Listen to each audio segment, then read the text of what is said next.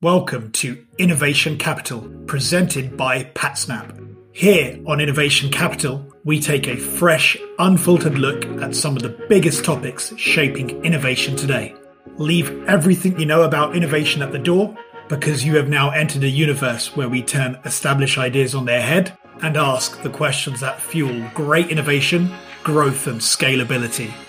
This is Innovation Capital.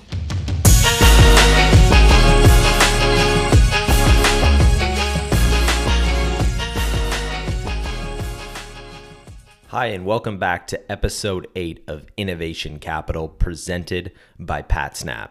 In today's episode, Ray sits down with Joe Secon. In this episode, we will look at the importance of IP in startups and how having a strong understanding of IP can support founders through the innovation process. Joe Secon is a senior lecturer in IP at the University of Portsmouth and visiting professor at Bocconi University in Milan. He has provided extensive pro bono mentoring and entrepreneurship through his award-winning intellectual property advice support service, iPass. You're absolutely going to love today's episode, and without further ado, let's jump right in. Joe, welcome to Innovation Capital. So I would love to kick off with learning about your background and how you ended up in the wonderful world of IP and coaching entrepreneurial founders and startups. Thanks, firstly, Ray, for having me on this podcast. I'm a senior lecturer in intellectual property law at the University of Portsmouth, and also visiting professor at Bocconi University in Paris, Nanterre University in Europe. And one of the things really that I've found in my academic career is that students do have a lack of understanding of some of the basic concepts in relation to intellectual property, and particularly students and graduates who are looking to set up their own businesses. And so, I mean, I've basically sort of combined my knowledge of IP and also sort of my interest in entrepreneurship to set up something called iPass, the Intellectual Property Advice Support Service.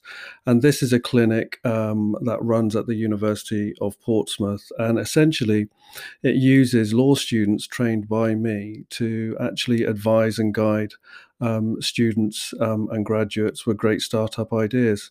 And that's also led me to sort of work with the NatWest Entrepreneur Accelerator Program in London, where I advise not just students and graduates, I hasten to add, but other people who've come up with some fantastic ideas and wish to sort of identify and protect and commercialize their IP. Yeah. And on a personal level, Joe, Yeah. What drew you personally to the world of IP? Because I'm guessing not many kids grow up thinking, wow, I'm going to be really good at this trademarks, trade secrets. So at a personal level, what was that aha moment in your younger years or on your early part of your?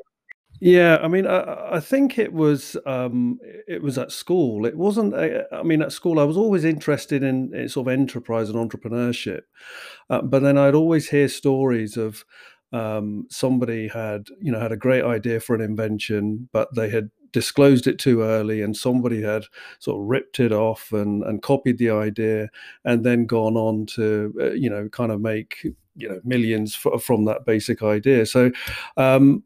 I think I'd always had the interest in becoming a lawyer because I'd really sort of enjoyed the English language and just the sort of the relationship between language and law. But then I kind of saw my moment as in, well, actually, I would really like to help these people bring their ideas to the public, and actually the people who actually have the ideas, as opposed to other people who take advantage of those people who don't have a knowledge of IP. So it kind of sort of snowballed from there. And then I went to university and I studied IP law as a unit, as a module, one of my degree pathways. And that really got me hooked. And then I kind of thought, well, I'm not an engineer myself, but I'd love to help engineers and other people with non-legal backgrounds just basically sort of come up with the idea and then go into the public and then exploit it fully. So that was really it. So it was kind of, I'd always had that intrinsic desire to help others, and using my skill set with an understanding of law, I think that really led me to kind of helping entrepreneurs, and particularly sole entrepreneurs. Yeah, and on a broad level, Joe, we still see this here at PatSnap with the community that we're building and serving of this still a lack of understanding around IP. So if you look at the S&P 500, 85% of their assets are intangible in terms of value creation. However, the wider world, be it emerging graduates, MBAs, or people who are early in their career, that penny doesn't really drop early in one's career. And also on a public level, if I were to just mention IP to a friend or a family member at a party, it just wouldn't click like other assets like real estate or equities. Why do you think that is so? And where do you think we are on the journey on the wider world actually understanding the power of intellectual property? Yeah, I mean, I think you've hit absolutely the nail on the head. I think there is a huge disconnect between the value of intellectual property to our knowledge-based economy, and for people just having a sort of a general basic understanding. And I think the issue really lies in terms of sort of schooling.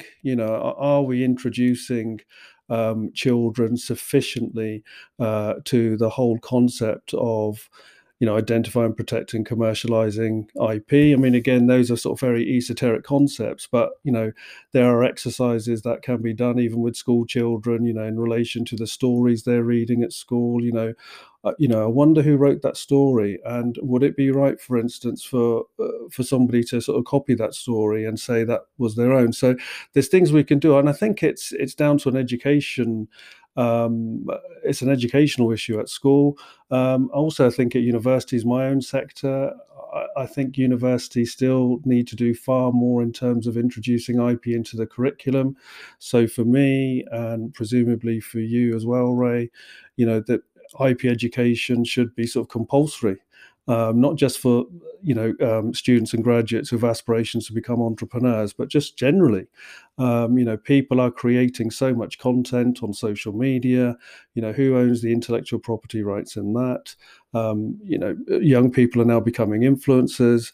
So who owns the intellectual property in their image rights? So I think it's largely sort of an educational issue. And we saw this with the music industry about sort of 15 years ago, when literally it was brought down on its knees when we had people sort of sharing content using file sharing sites. And the industry responded by coming up with business models such as Spotify and Apple Music and so on. So for me, I think it's an educational issue, to be honest. And the UK Intellectual Property Office, I must confess, are doing some fantastic work here.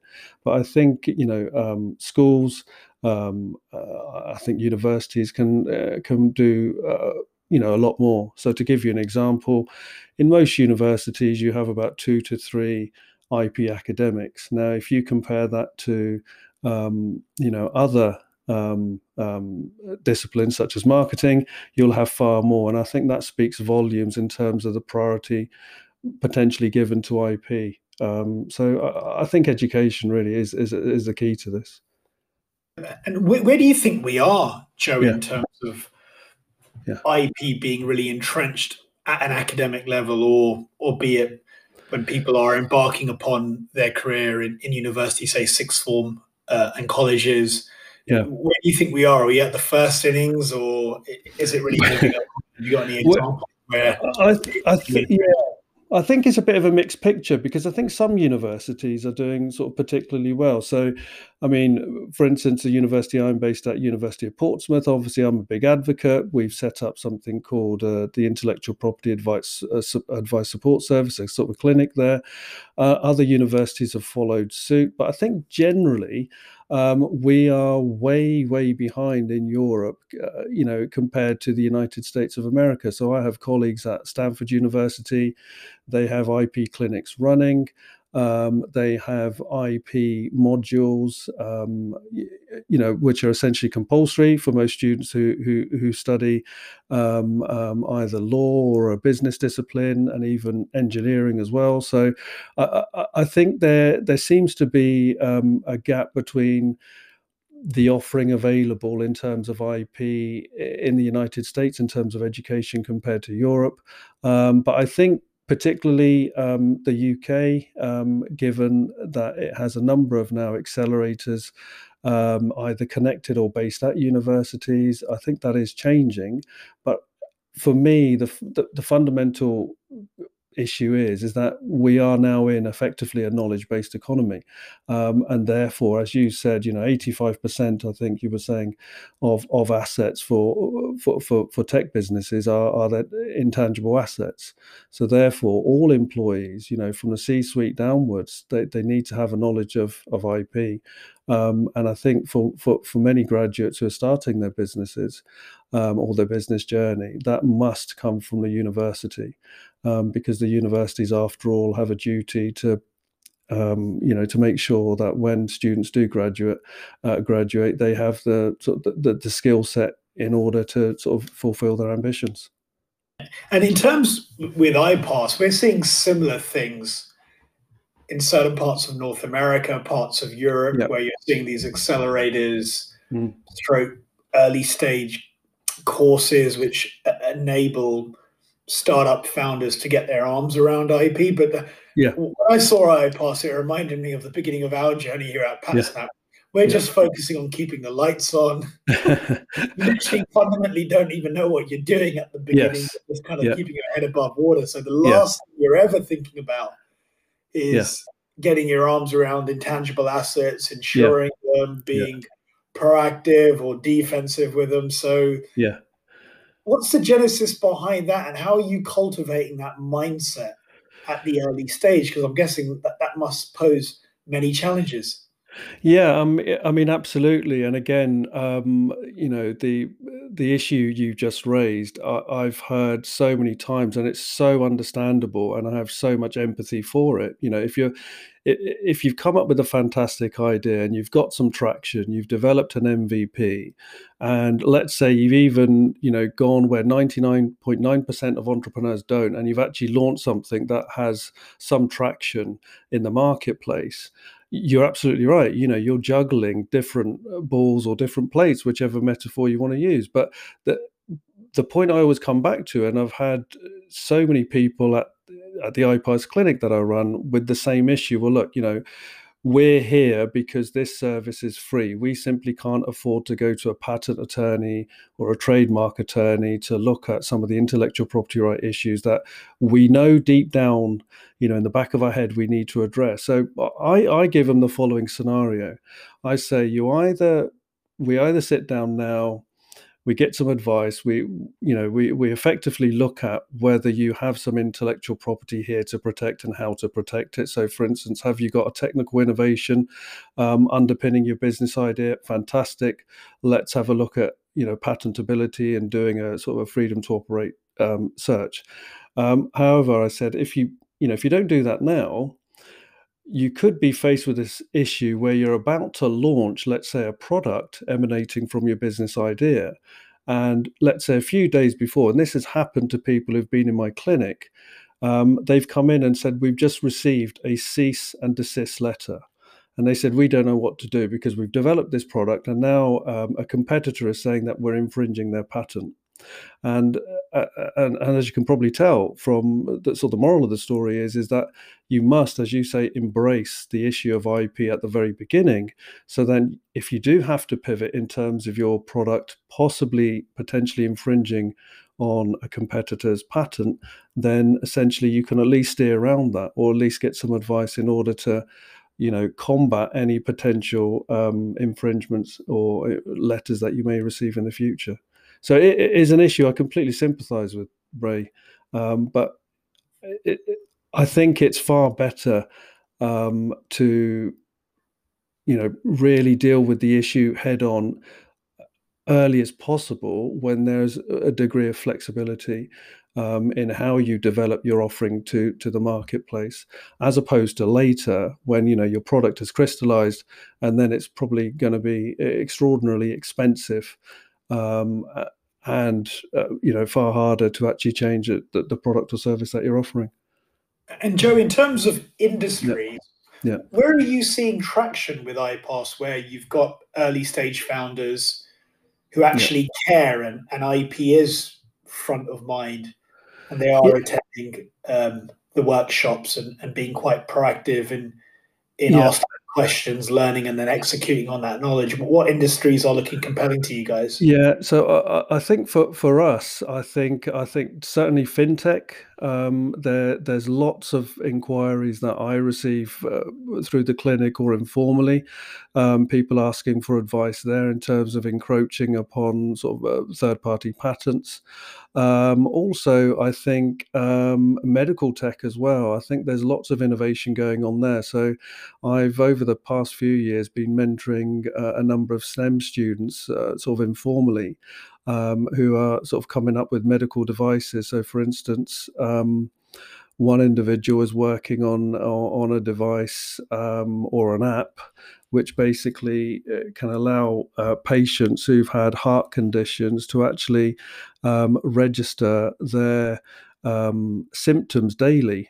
And then, if those symptoms, correlate with early symptoms of another heart attack or other serious condition, then that information is communicated to the GP straight away. Now, that in itself is a minefield in terms of patents and freedom to operate searches. So I think those two areas certainly are where students and graduates are hovering. And essentially, again, it comes back to the same point. These are high caliber students, but who have a very limited knowledge of intellectual property rights, and some of the sort of the basic agreements, Ray, you and I would probably take for granted, NDA agreements, licensing agreements, and so on. So it does need a steer. It does need sort of someone experienced, not necessarily a patent attorney, I would hasten to add, or a trademark attorney, or generalist IP solicitor, but somebody who kind of understands where the students are coming from, understands that they're going to possibly ask questions which they may be afraid to ask somebody in a suit in an office, but they're more happy to ask an academic in a sort of a fairly informal setting. And Joe, what do the questions look like initially if you're working with an early stage Yeah. entrepreneur Yeah. in the medtech sphere or fintech? Is there a common kind of cohort of questions which just come up initially? Yeah, I mean, the reason why I laughed at that, some of the questions are I mean, full credit to them, they ask, but some of the questions are sort of fairly standard, fairly basic. So one of the questions, and again, this applies to people who come through the clinic, regardless of whether they're fintech or medtech, but the questions seem to focus on the following. I think we've come up with a fantastic app, let's say, or a technical product, and how do I patent it? Or I'm looking to draft a patent application myself, and I've heard about a freedom to operate search. So that would be another question. How do I conduct a freedom to operate search? I've stumbled across, and again, another question would be, I've stumbled across a database called eSpaceNet, and I'm pretty sure that I should be using this to search for other patents. So how do I do that? So some of the questions are sort of fairly practical, and in relation to the other major intellectual property right that we deal with at the clinic, trademarks.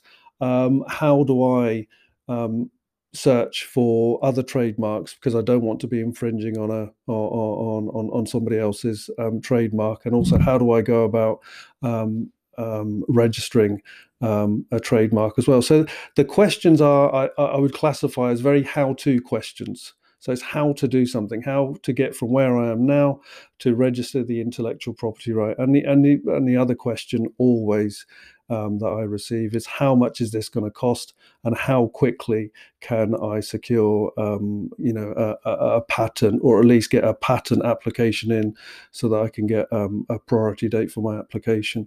So those are the type of questions. But I mean, one more thought, Ray, occurs to me now, is that particularly in fintech and medtech, we're seeing lots of students and graduates who are looking to get some sort of initial seed funding, sort of possibly even angel investment. And I'm sure you know, Ray, that one of the key criteria that angel investors look for is, have you made some effort to protect the IP in your idea, because your idea, let's say, sounds fantastic, but what have you done in order to protect it? So one of the other things that we do at the iPass Clinic is coach students and graduates to answer those very questions. So instead of saying, oh, I've spoken to a patent attorney, well, okay, what did the patent attorney say? We then coach them to say, well, actually, we know that we needed to undertake a freedom to operate search. So we've done that using the free to use available databases that we have. And the search results have shown that we do have effectively a green light to continue with developing this product that we're presenting to you today. And these are the patents that we've looked at and examined, and we feel that we're outside of the claims of those patents. So you can see the sort of the difference between one person pitching and asking for, let's say, £100,000 to an angel investor and saying, I've spoken to a patent attorney, and then another person who comes to the clinic and turns around and says, well, actually, I can tell you about the freedom to operate search, I can tell you about the patents in the sphere, and I can also tell you about the claims and how we sit outside. And I know who I would invest in. It's interesting you mentioned the early stage venture community. So yeah. When it comes to the folks providing initial capital, yeah. what's their knowledge base like in terms of thinking about IP with an early stage medtech business? Yeah. Or a fintech startup? Is it commonplace? Do they have a good foundational knowledge, and is IP and the exposure around that front of mind for potential investors? Well, that's a fantastic question. I mean, I can only speak sort of anecdotally, and sort of the investors I've spoken to informally at events, they have a pretty good knowledge of the sectors they want to invest in, and the kind of the sort of the patents in that field. But a number of angel investors will also sort of delegate that task to. So they'll have a sort of a general headline awareness, for instance, of a particular sector that they're looking to invest in, and some of the new technology coming through and some of the patents there. But many will also sort of delegate that task to sort of people within their organization or an attorney that that they trust. So I would say generally that the knowledge is there. So that they understand, sort of the rudimentaries of patenting and where the gaps are, in a particular sector in relation to patents. But for the really sort of technical aspects of a particular business idea pitched to them, if there is an issue regarding patents, then certainly they would have that knowledge themselves, or they would acquire that through a colleague. And with the MPE piece, obviously that's just a fancy word for patent troll for our audience. I know the exposure, I think back in 2012 in the US, it was $29 billion. Yeah. Back 8-9 years ago. I know it has been declining in North America to, I think, $8 to $12 billion a year in terms of exposure, especially the NPEs going after the smaller folks. Yeah. What's the lay of the land now in Europe and the UK on exposure to NPEs and patent trolls for emergent businesses in the UK? To be honest, I haven't had. I mean, here I'd put my sort of academic hat on. In terms of the clinic, we haven't really had, that much exposure to sort of the issue sort of patent trolls. But it's sort of in terms of just looking more generally at some of the sort of the academic literature in the field. I mean, again, I'd sort of get back to you about sort of percentages, but I think there is an increasing awareness amongst some of the organizations involved in regulating sort of patents, and obviously the whole issue of patent trolls. So for instance, the World Intellectual Property Organization, the UK IPO, there are issues there that they're looking to address in terms of what can we do within the legislation in order to sort of mitigate against the worst effects of patent trolling. So, for instance, the World Intellectual Property Organization is looking at the PCT, the Patent Cooperation Treaty,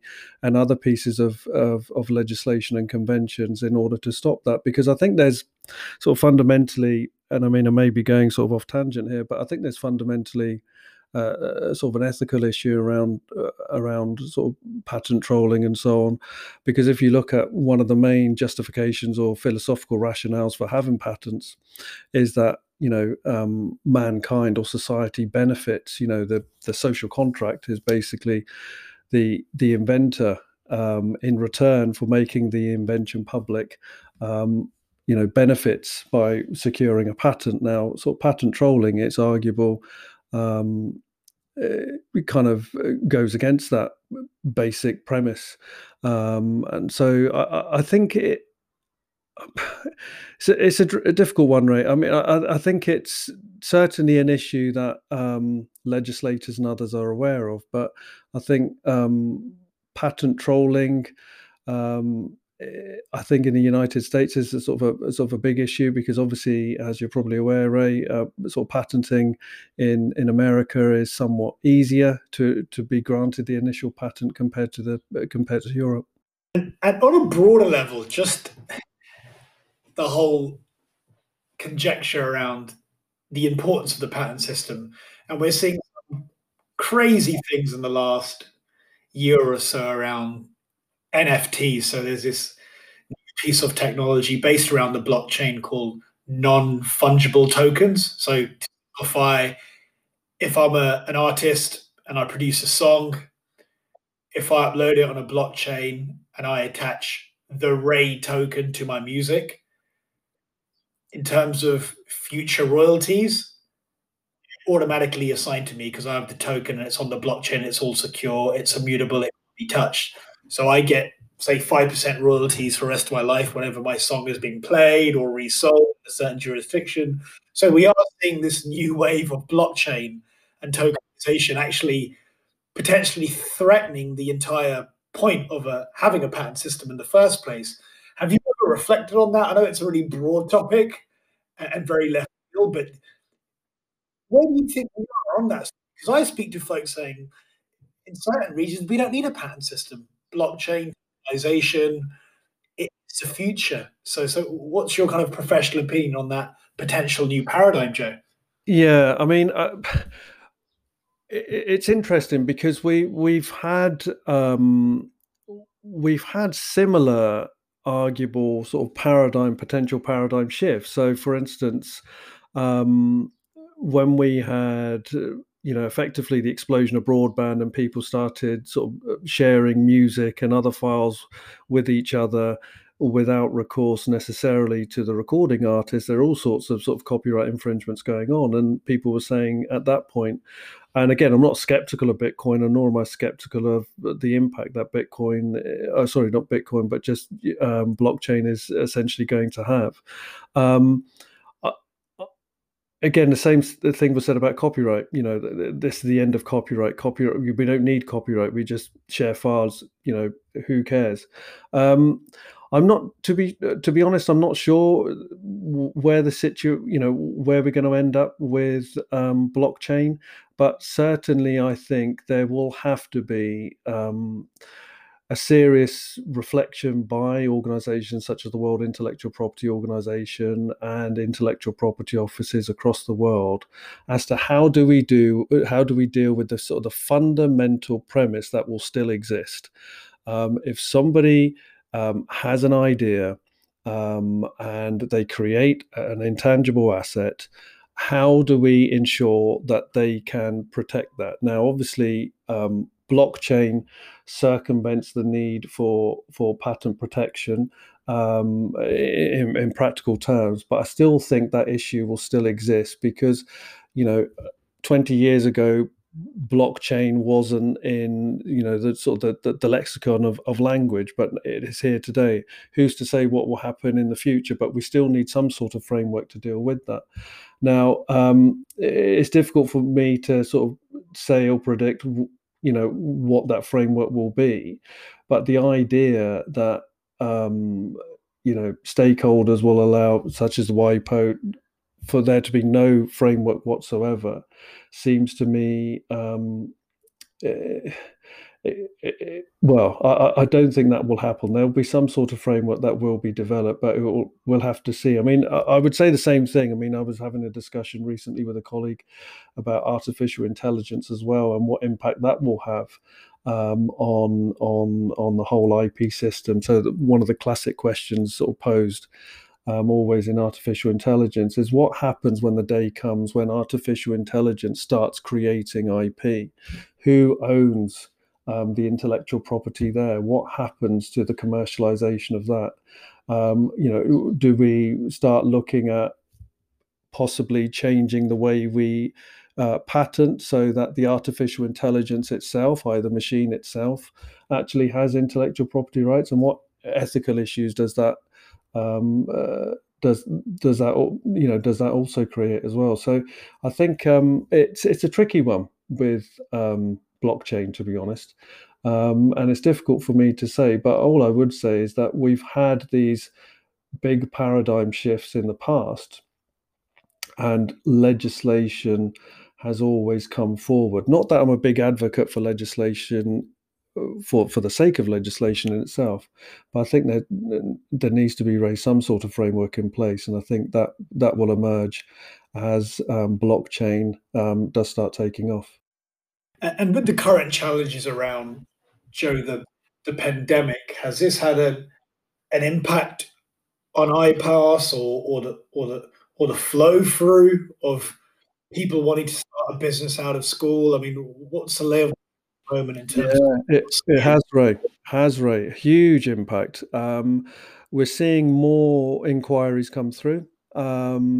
Students and graduates are realizing, because obviously the impact of the pandemic on the economy has been significant, not just here in the UK, but obviously across the world. And some of the reverberations we'll see now for the next 2 to 3 years, as governments have to, at some point rein in spending.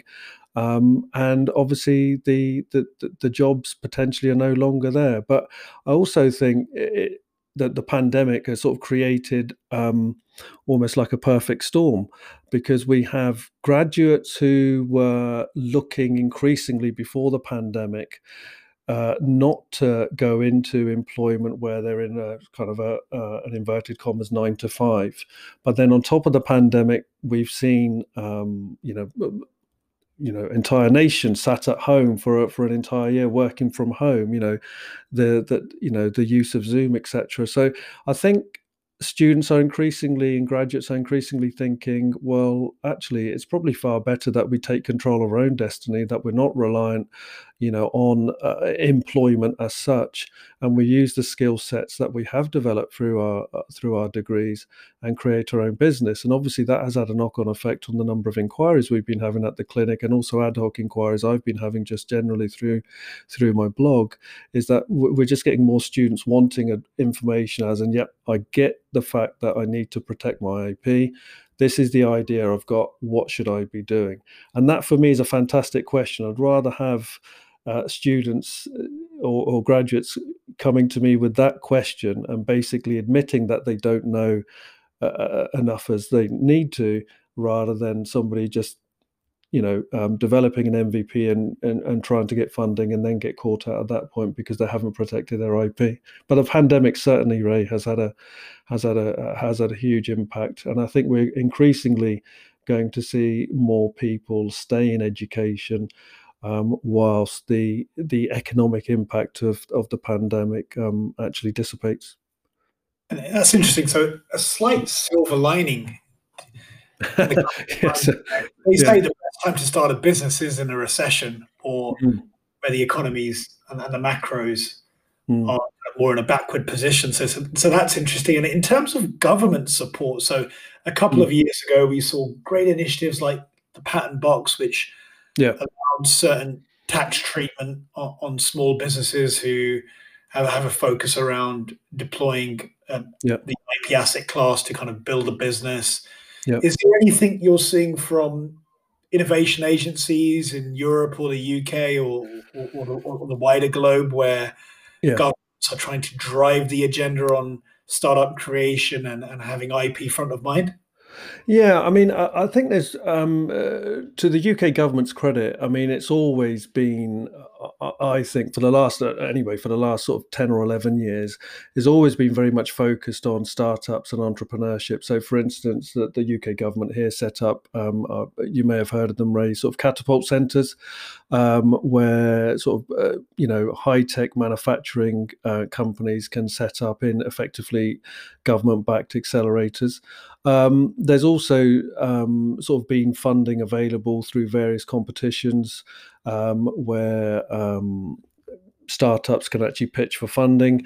And there's also been something called the Knowledge Transfer Partnership, which UK Innovate runs. And I've secured some funding through there to sort of help high tech, innovative companies here on the south coast of England, really look at sort of the IP landscape in relation to their new product development. So recently been working with a company that's developing a kind of a new sort of a recipe that they wish to launch in terms of a product. We've been looking, to support them with sort of freedom to operate searches and looking at sort of patent applications, or whether we go the trade secret route in terms of that particular recipe. So also, you're probably aware, Ray, that the UK government also provides support to startups and small and medium-sized businesses with sort of catapult centres. And this is where sort of manufacturing startups and SMEs have a sort of a fantastic, almost like an accelerator environment to sort of develop their business ideas. So that there is a range of support available to startups, but I think, as always, and I think particularly, given sort of the question sort of about the pandemic and the impact we were talking about earlier on business, I think there needs to be sort of more joined up thinking, particularly in regards to sort of entrepreneurship. And I think, governments, if they sort of coordinate their efforts, and this is what will be required, sort of given sort of the impact of the pandemic on economies, then we can start thinking about initiatives which are more sort of international in outlook. So, for instance, accelerators which go over different sort of countries, the same sort of frameworks in place in different countries. Also look at sort of visa requirements for sort of entrepreneurs, so that individuals have sort of greater access to different countries, because some of the visa requirements on entrepreneurship can be quite stifling for entrepreneurs.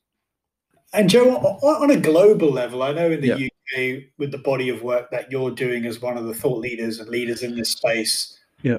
and Innovate UK, who have deployed a good amount of capital, Yes. like Catapult, across various industries. But outside of the UK, is there particular geographies or countries who are just best in class, who have really nailed it on stitching together the understanding of IP, innovation, R&D, and helping Yeah. startup companies really get their arms around that? Is there a particular best in case? Yeah. I mean, What do they do well? yeah, I mean, I think, it's the sort of the standard best in case always, I must confess, has to be the United States. I mean, the States are actually doing such a fantastic job.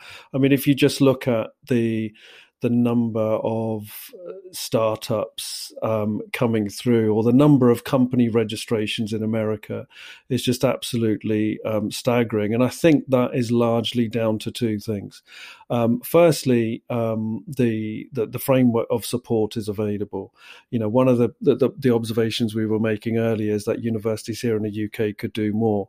If you look at most universities across the United States, even outside of the Stanfords and the Harvards and the Yales, most universities in the United States will have some sort of entrepreneurship and IP curriculum on most degree disciplines. They will also have IP clinics that are available, and usually staffed by academics, but also staffed by sort of IP professionals, patent attorneys, and so on. Also, I think there is that culture that exists within the startup community, in the United States, which I think is emerging here in the United Kingdom and obviously across Europe. Also, the other thing you also have there is that you have sort of poster boys for entrepreneurship. So you have the Mark Zuckerbergers, you have the founders of Twitter, you have the Steve Jobs, and so on. So all of this kind of adds up to, in a very positive sense, a kind of like a perfect storm where, you know, young people do aspire not to be bankers necessarily, not to be lawyers, not even to possibly to be doctors, although we should have more doctors. But they want to take control of their destiny. They want to set up a business with the skill set they've got. And then there is that nurturing environment within universities and also education within schools, which equates entrepreneurship and starting your business with those professions which are referred to, which are very well respected. So I think, for me anyway, I mean, others may disagree and others may point to possibly Singapore and Canada being other examples that should be noted. But for me, the United States is well and truly sort of ahead of most countries. Yeah, it's interesting you mentioned just that general acceptance of IP in the States. You can even see it on here in the UK. We have Dragon's Den, but I think the American equivalent is Shark Tank, and be it the Canadian version or the US version, patents and IP are pretty much mentioned on every single episode. That's interesting. Yeah, sorry to interrupt. No, just interesting you say that. I mean, sometimes some of the earlier shows here of Dragon's Den, some of the early series, I used to wince at some of the answers given by some of the people sort of going in pitching, you know, when a dragon would quite fairly ask a question about the IP. I mean, a lot of them were not able to answer it just at all. You know, they weren't even aware that, you know, that they should even be thinking about IP. And obviously, as you can imagine, then the investment was lost. So, Joe, thank you for today. It's been great learning about your journey, and congratulations on what you've built. And it's been great to get your broader perspective. So a little bit of fun now, a complete off-piece. Okay. Go on then. So 2 books that you would recommend or gift most often? Losing My Virginity by Richard Branson, and Second Bounce of the Ball by Ronald Cohen. Now, everybody will probably recognize the name Richard Branson, but Ronald Cohen was a sort of a venture capitalist back in the sort of the early 2000s and 1990s, and The Second Bounce of the Ball is basically a book that tells you which ideas that you should be going for in terms of, you know, your startup vision. So those 2 books, without a shadow of a doubt. And Extraterrestrial Life, believer or non-believer? And believer. Why? Believer, I think, is probably sort of mankind's ego, but the idea that we're the only kind of living beings that exist in the entire universe, I mean, if you think about it, it just doesn't make any sense to me. We just haven't had contact yet. God, I'm sounding. Without doubt. And you have an awesome weekend, and please stay safe. Yeah, thank you very much, Ray. Really enjoyed that. Thanks very much. And that is it for today's episode with Joe Secom. I'd like to thank Joe for taking the time and sharing his wisdom with us today. Absolutely amazing stuff. If you enjoyed today's episode, be sure to hit that subscribe button, share this episode out with a friend. And if you listened up to here and you want to explore this topic further, Joe has a course on this subject in our PatSnap Academy. For those of you who don't know, Academy by PatSnap is a free online learning hub to help innovators, entrepreneurs, and R&D teams utilize intellectual property to accelerate innovation in their organization. And to get a hold of this training with Joe, all you have to do is visit academy.patSnap.com. academy.patsnap.com. Again, that is academy.patsnap.com, where you're going to be able to unlock further training on this topic that was explored today by Ray and Joe. I want to thank you so much for listening. We will be back next week with another episode. Until then, continue to embrace your childlike wonder and stay curious.